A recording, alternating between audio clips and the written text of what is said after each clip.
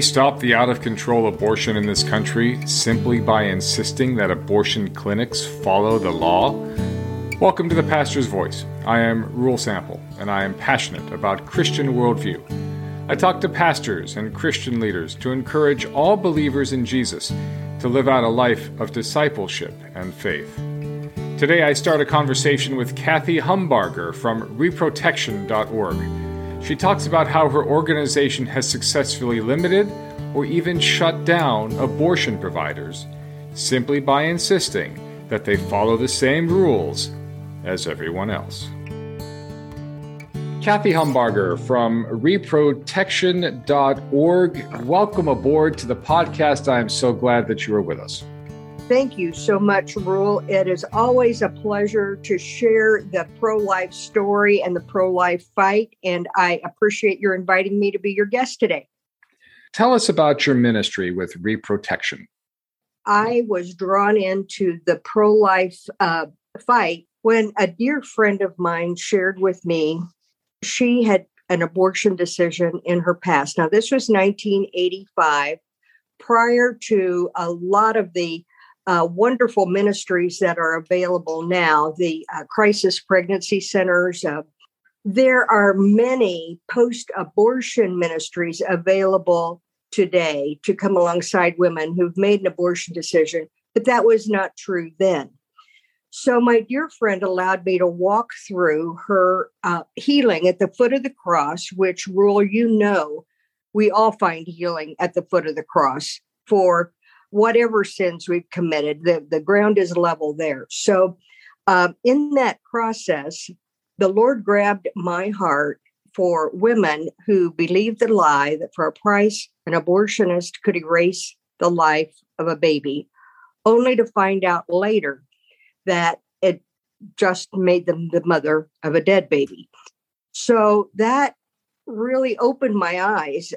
Back in 1985, abortion had already been legal, but I didn't know that I knew anyone that had made an abortion decision. So it was eye-opening for me.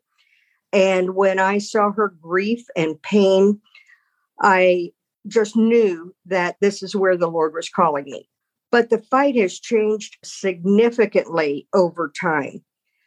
A lot of what was happening then was in front of the abortion facilities and harsh words exchanged, and the women going into the abortion facility considered murderers and being shouted at as they went in with very little compassion for the women. But that's changed, and I'm so grateful for that. So over the years, since that time, I was blessed to be part of the founding board of the First Pregnancy Resource Center here in Fort Wayne. And then I was the first paid staff for what was then Allen County Right to Life.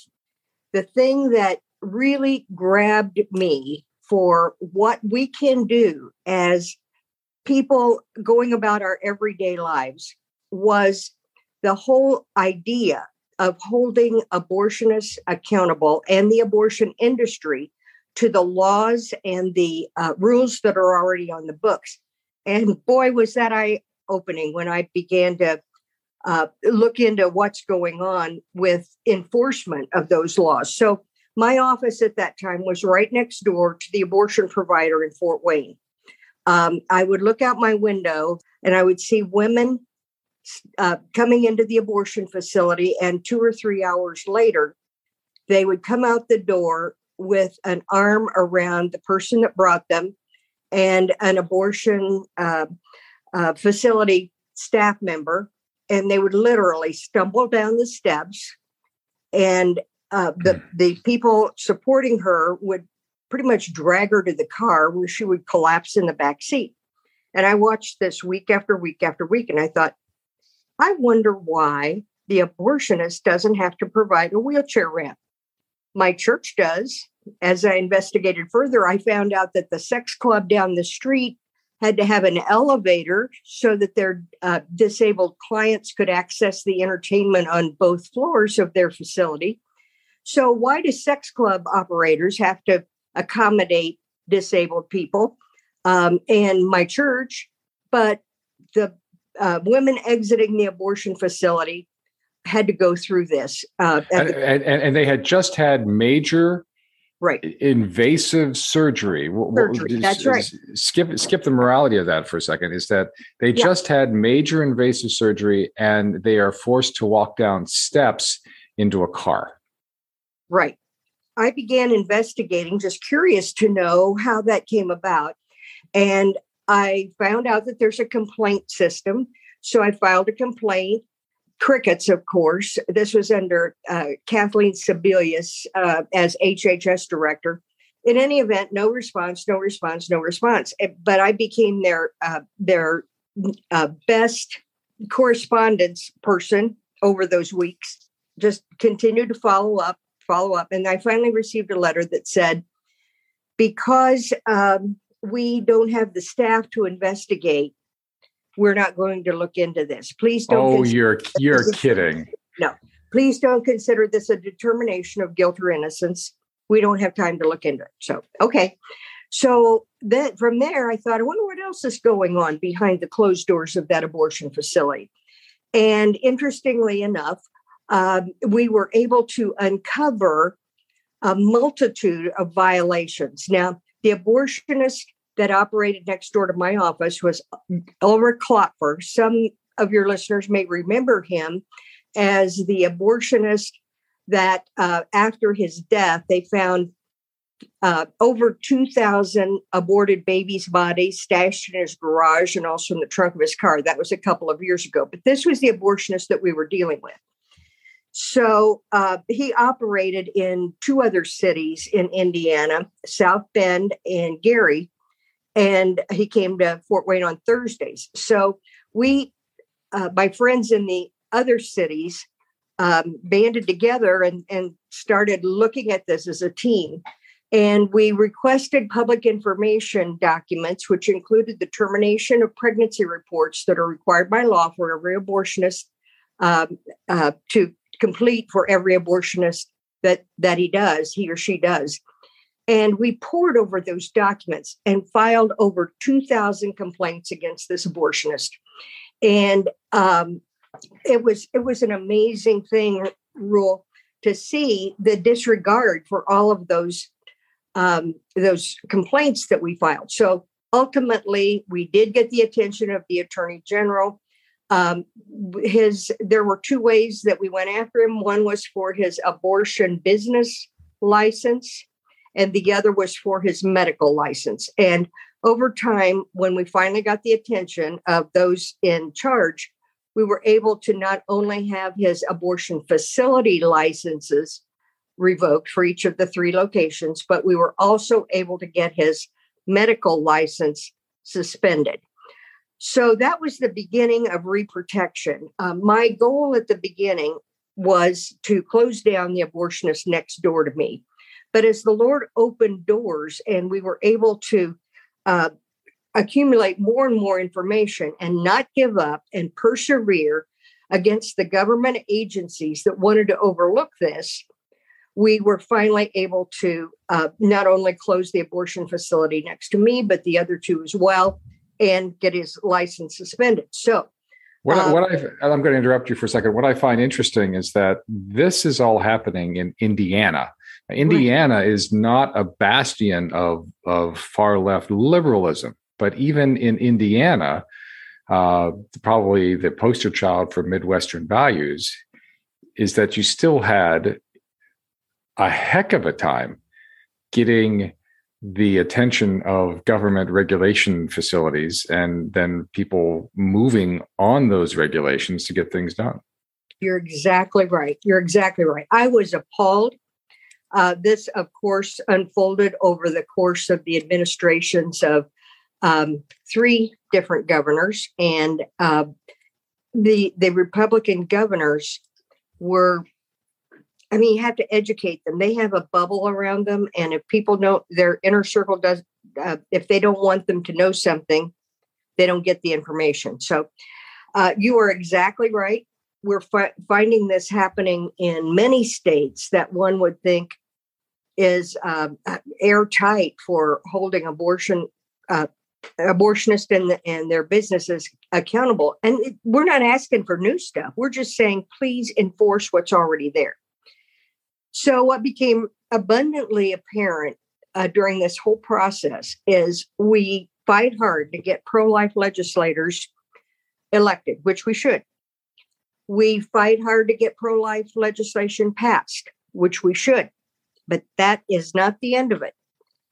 We can't assume that the agencies that are responsible for enforcing these laws are going to do their job.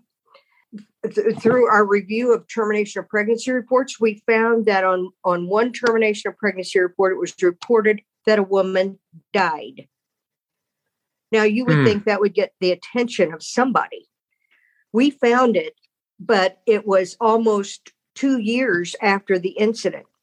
And when we contacted the Indiana State Department of Health to ask them about this, they said, thank you for bringing this to our attention. We'll look into it. So when we had success here in Indiana, many of your listeners may be familiar with David Bereit. He was the founder of 40 Days for Life, the prayer program that goes on every year in front of abortion facilities. Anyway, I was working with him on a national project, and he said to me, I heard about what's going on in Indiana. How'd you do that? And I said, I don't know. I just wanted to close the guy down next door, and the Lord led us to achieve more than we ever thought. And he said, well, reminded me that he travels across the country. And he said, how exactly did you do that? Because I think this might be the missing piece. And he reviewed the same thing that I did a minute ago about electing pro-life elected officials and passing laws. And then along with that is the many, many, many pregnancy resource centers. So with all of that, what is the missing piece? And in his mind, it was the lack of enforcement. And what I've come to understand about government agencies is when administrations change, usually the leadership at the top of an agency changes, but there's still the holdovers and the people who are very willing to look the other way as far as abortion enforcement is concerned. So I started thinking about that. How did we do that? And it came down to simply gathering information, getting a tip from somebody that's on the sidewalk in front of the abortion facility, becoming aware of a violation or a supposed violation, and then requesting public information documents. I mean, this is very legal. And oftentimes they reveal things in those documents that are actionable. I could give you a whole list of examples, but the bottom line is if we follow this protocol, we get the public information, more clearly define the violation that was reported to us, and determine if it's actionable. And then the thing that's different about reprotection is that our enforcement efforts are through complaints. Now, this is different than a lawsuit in court. So it's much simpler. The bar is much lower for filing a complaint. For example, if one of us went into a nursing home to visit grandma, and we saw a staff member abusing another resident, we could file a complaint. We don't have to know who the staff member is. We don't have to know the name of the person that was the victim. We can file a complaint, which should prompt an investigation. So that was an amazing tool to me. That it's simple. There's already a procedure in place in every state for filing complaints against all medical service providers. So we just use that tool and file complaints, but that's not the end of it, Rule. This is what's so frustrating. You can't just file the complaint and say, okay, we're done. the agency will do what they're supposed to do. No, we have to follow up and follow up and follow up to make certain that this doesn't just drop off the radar.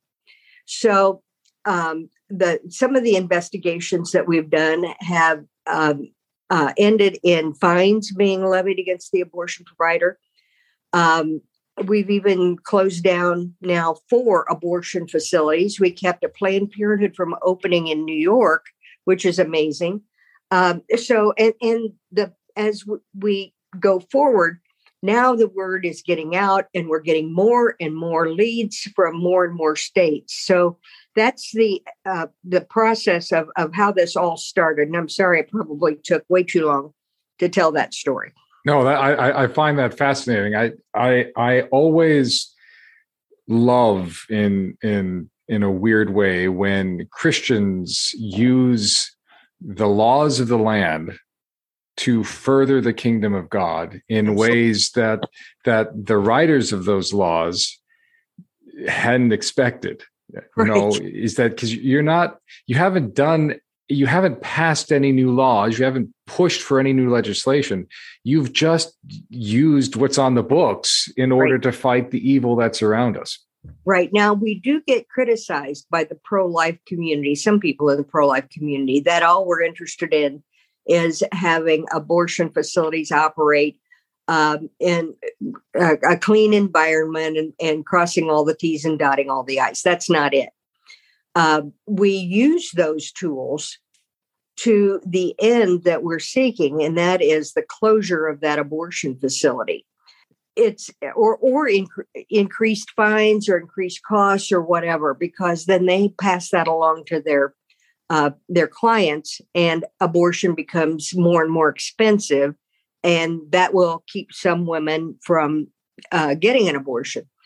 And in Florida, we had a tremendous success story that took well over a year. We found that an abortionist was operating in an abortion facility. He was not only the owner, but also the abortionist, unlicensed in Florida.